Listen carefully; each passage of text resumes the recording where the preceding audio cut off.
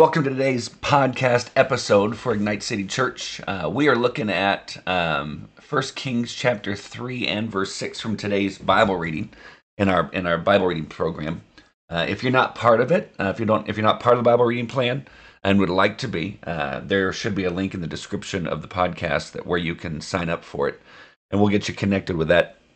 But there's a couple things that stood out to me. One in particular, and I don't know, it's a good reminder for me as I was spending time with the Lord today in His Word. So far here in chapter 3 of 1 Kings, we see Solomon. He's in the process of building the temple for the Lord. Solomon has gone off to Gibeon to sacrifice there to the Lord. I mean, think about it, he's presented like 1,000 sacrifices to the Lord. But he went to Gibeon because it was the most famous place according to chapter 3, verse 4. And then it says that while there, the Lord appeared to him in a dream and asked him this question: "What should I give you?" That was it. One simple question. There's no context, just asks him the question. And so I thought, well, what would I ask for? What would you ask for? I would love to hear what you asked for. If you already have my cell number or email, send me a text, send me an email. But I would love to, but it's almost like a genie question, right? When a magic genie says, "I'll give you 3 wishes." And everyone's like, well, on the 3rd wish, I'd ask for 3 more wishes and keep going. And that's cute. But here comes God going, "What should I give you?" And then you look at Solomon's response, starting in verse 6. He spends time, he spends time describing to God God's faithfulness, starting with David and now on to him. So he starts by saying, "God, you've been incredible, and you've been so faithful, first to my father David, and now to me." And then you see his request. You see what it is that he asks for in verse 7. So we're going to read 7 through 9. It says, "Lord my God, you have now made your servant king in my father David's place. Yet I am just a youth with no experience in leadership. Your servant is among your people among your people you have chosen, a people too many to be numbered or counted. So give your servant a receptive heart to judge your people and to discern between good and evil, for who is able to judge this great people of yours?" Notice Solomon's request to God was not, "Hey, give me a ton of money, or make me more powerful than anyone, or let me have more honor than anyone." His request was simply this: "Give me a receptive heart, or a wise and discerning heart, to judge your people and to discern between good and evil." And I think the key to the reason why he asked that is found in verse 7. He says, "Yet I am just a youth with no experience in leadership." What I loved about that, it was a conviction statement for me when I read it. And here's why. I've been in quote-unquote vocational ministry, and that just means that it's my job. And yet every follower of Jesus is a minister. We're all called to the ministry. We've all been called and gifted, spiritually gifted. And those spiritual gifts are we're supposed to use it for the benefit of the church community. And then as the church community is healthy and growing together, we go out and make disciples. We do ministry with people, and we serve, and we're generous, and we do the things that Jesus told us to do. And we strive to live our lives just like Jesus did, all by the power of the Holy Spirit in us. But yet here Solomon says, "Yet I am just a youth with no experience in leadership." And so I could say, well, vocationally, I've been in leadership ministry or pastoral ministry for about 28, 29 years, give or take.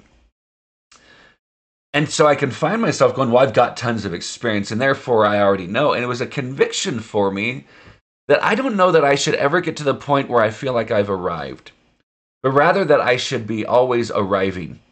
I think it's a dangerous place for all of us, especially for those who have some kind of leadership position, to get to the place where you feel like you've arrived because you do have a lot of experience. But what can happen then is that pride can jump in, and we become less teachable and less open to new ideas, less open to conviction, that the Holy Spirit might convict us of something that we're doing wrong. We might find ourselves doing the same thing the same way because it's always worked that way.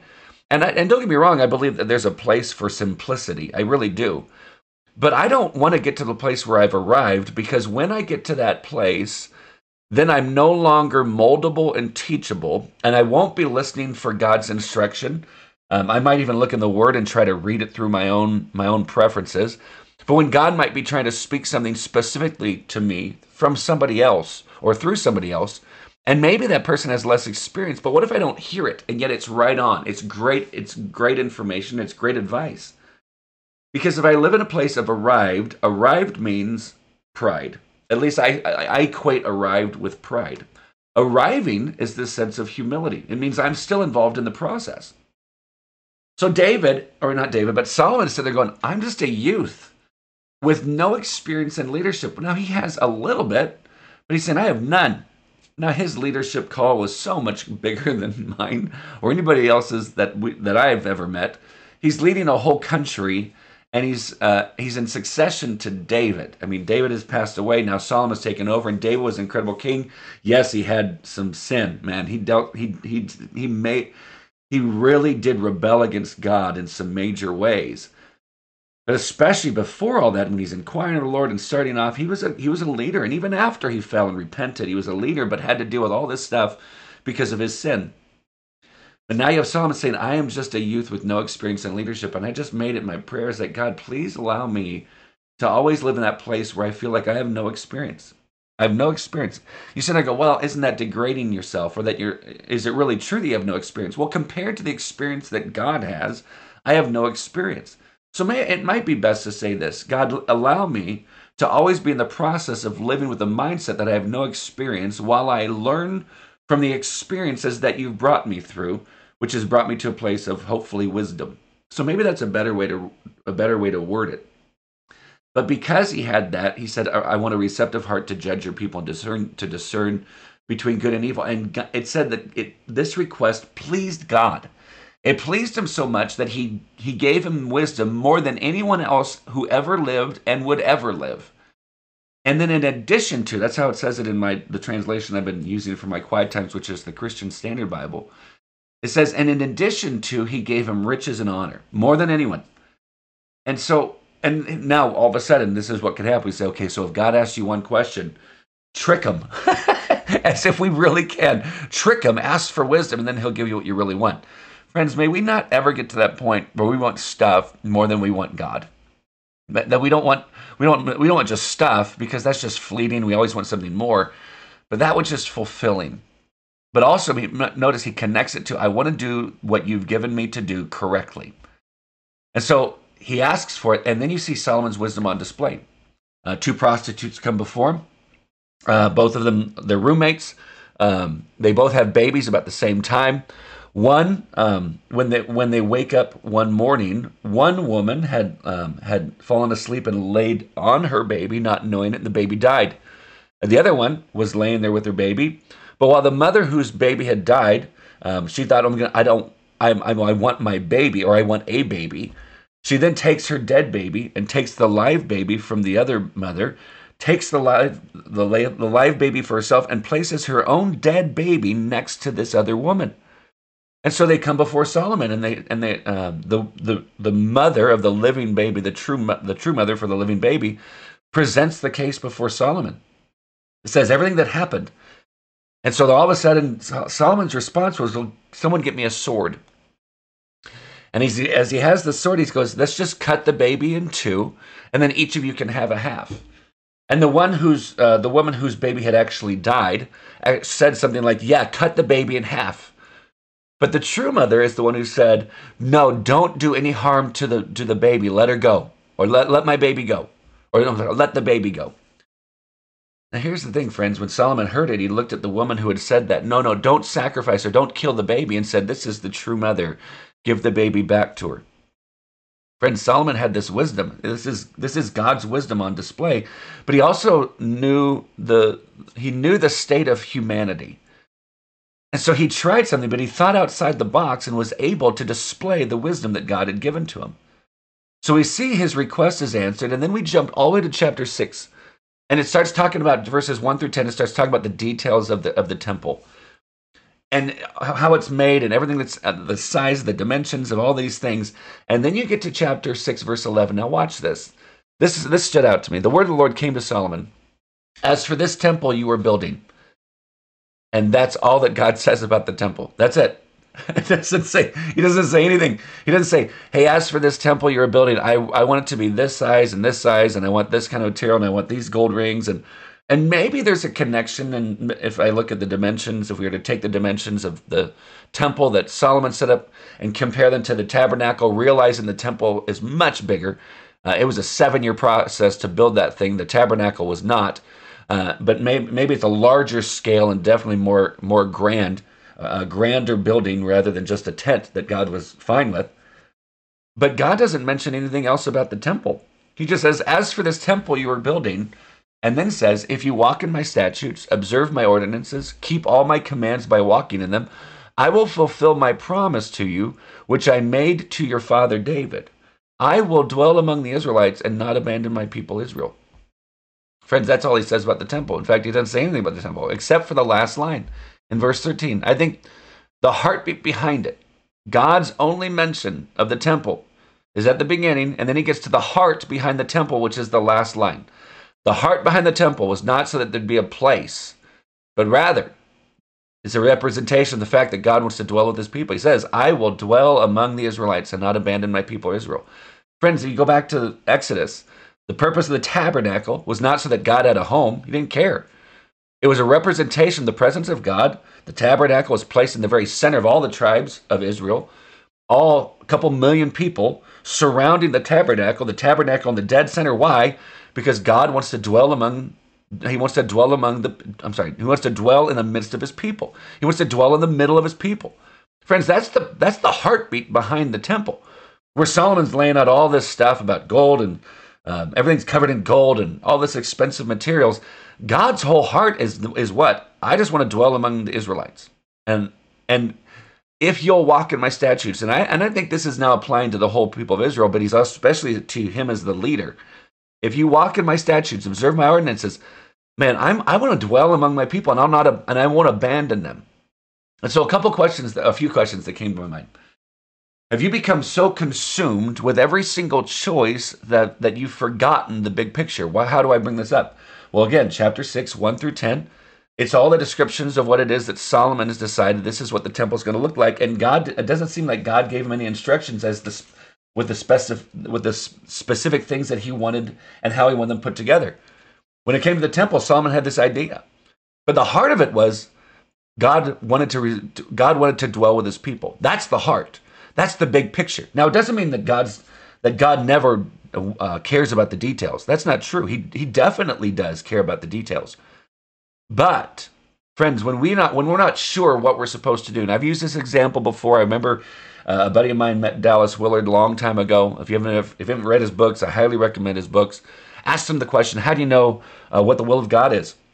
And he used the example of, well, when my kids were little and they wanted to play, I just said, yeah, go play in the yard, just stay in the yard. And the goal that he had was, yes, go play. And I feel like when God's like, I want you to live, he's like, I want to give you the freedom to live. And so, but just stay in the yard. And he says, the fence is the word of God. You can never go outside of the word of God. And if God doesn't give you the specifics, then maybe he's given us the quote unquote freedom to make some choices, so long as we're staying within the boundaries, quote unquote, the boundaries of what the word of God says. To enjoy this walk with God, to enjoy this life with God, rather than just trying to deal with every single checkbox when maybe God hasn't set a checkbox in front of us on that specific thing. That's the first question. The next is this. Are you weighed down by building something presentable for God that you've missed the heart of God altogether? Friends, to know that I was called before I was born, that God decided to call me into relationship with himself, that means he called me before I was perfect, and I'm not even close to perfect. It's not like he doesn't call a perfected version of me. He called the sin-filled, rebellious version of me. But this was all before I even had an opportunity to breathe. It was before time began, before the creation of the world. I was chosen in him. So me presenting myself before God, it can never be separate from the fact that I am already presentable before God because of Jesus. And therefore, whatever it is that I'm doing in order to quote unquote present myself to God is not done so that I can be accepted by him, but because I already am. That I'm already accepted by God, but I want to live my life in a manner worthy of Jesus out of worship. I want to worship him. It's out of love and adoration, rather than trying to present something that I feel is presentable, but not knowing that I've already been presented before God in Christ and therefore found holy. Friends, if we try to do it outside of what our identity is in Jesus, we're going to find ourselves jumping back into legalism, bound. We're in bondage to all the rules, not knowing or not remembering the heart behind what it is that God wants us to do. God desires for us to obey him. Why? Because he has his joy in mind for us. His commandments are for our good, not just for appeasement to him. So that's the second one. The third is this: are you so determined to build something impressive to God that you've forgotten that God desires more to be with you than for you to build something for him? And this might, I think this applies to all of us, but for those of you that may have maybe you're leading a ministry, or you lead a business or whatever, but you're saying, I'm going to build something impressive to God. But you're not spending time with him. You're not enjoying him. You're not walking daily with him. You're not walking moment by moment with him. You're not abiding. You're not remaining. You're just trying to build something that's going to be impressive. Friends, I think you're missing the point. Guys, if God was content with a tent, and he's the one who said, I want a tent. Just set up this tent so I can be in the midst of my people. Friends, I don't think he's the one that asked for all this other stuff to be built. He's fine with a tent. What he prefers most of, what he prefers more of is this: us. And it doesn't mean that we can't strive to do this incredible work for him. Of course we can.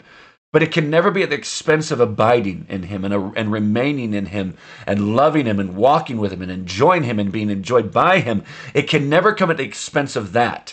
He did not come down across and come back from the dead so that I could do things to impress him or build impressive things for him. He died, came back from the dead, and called me into relationship with himself so that I could be with him and he with me. And so a couple key takeaways that I wrote down in my journal this morning was this, and I'm going to apply it for all of us. May we never live as those who have arrived, but only as those who are arriving. Remembering it's a process. So Micah chapter 6, verse 8, he has told you, O man, what is good, and what does the Lord require of you, but to do justice, to love kindness, and to walk humbly with your God.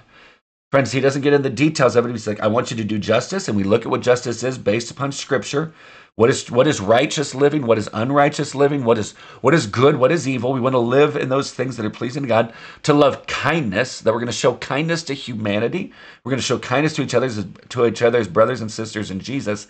And then he could have left it there. But the heart behind it all is to walk humbly with your God. For me to walk humbly means that I can never live my life thinking that I've arrived, but only that I'm arriving. That's what keeps me humble. The second key takeaway was this: be devoted more to the process than the product. Be devoted more to the process than the product. Now remember, the process of the building of the temple was 7 years. The process for God building us, which is his temple, we are his temple. Our bodies are the temple. So we, the body of Christ, we're the representation of the temple, the presence of God. It's a lifetime. He's constantly working us and changing us and building us up. But may we never be more devoted to the product, like the end product, more than the process. Let's walk humbly with God and not just try to build something for him. Friends, I hope this is helpful. Thanks for taking some time. Thanks for letting me hang out with you today. Hope you guys are doing well. We'll talk soon.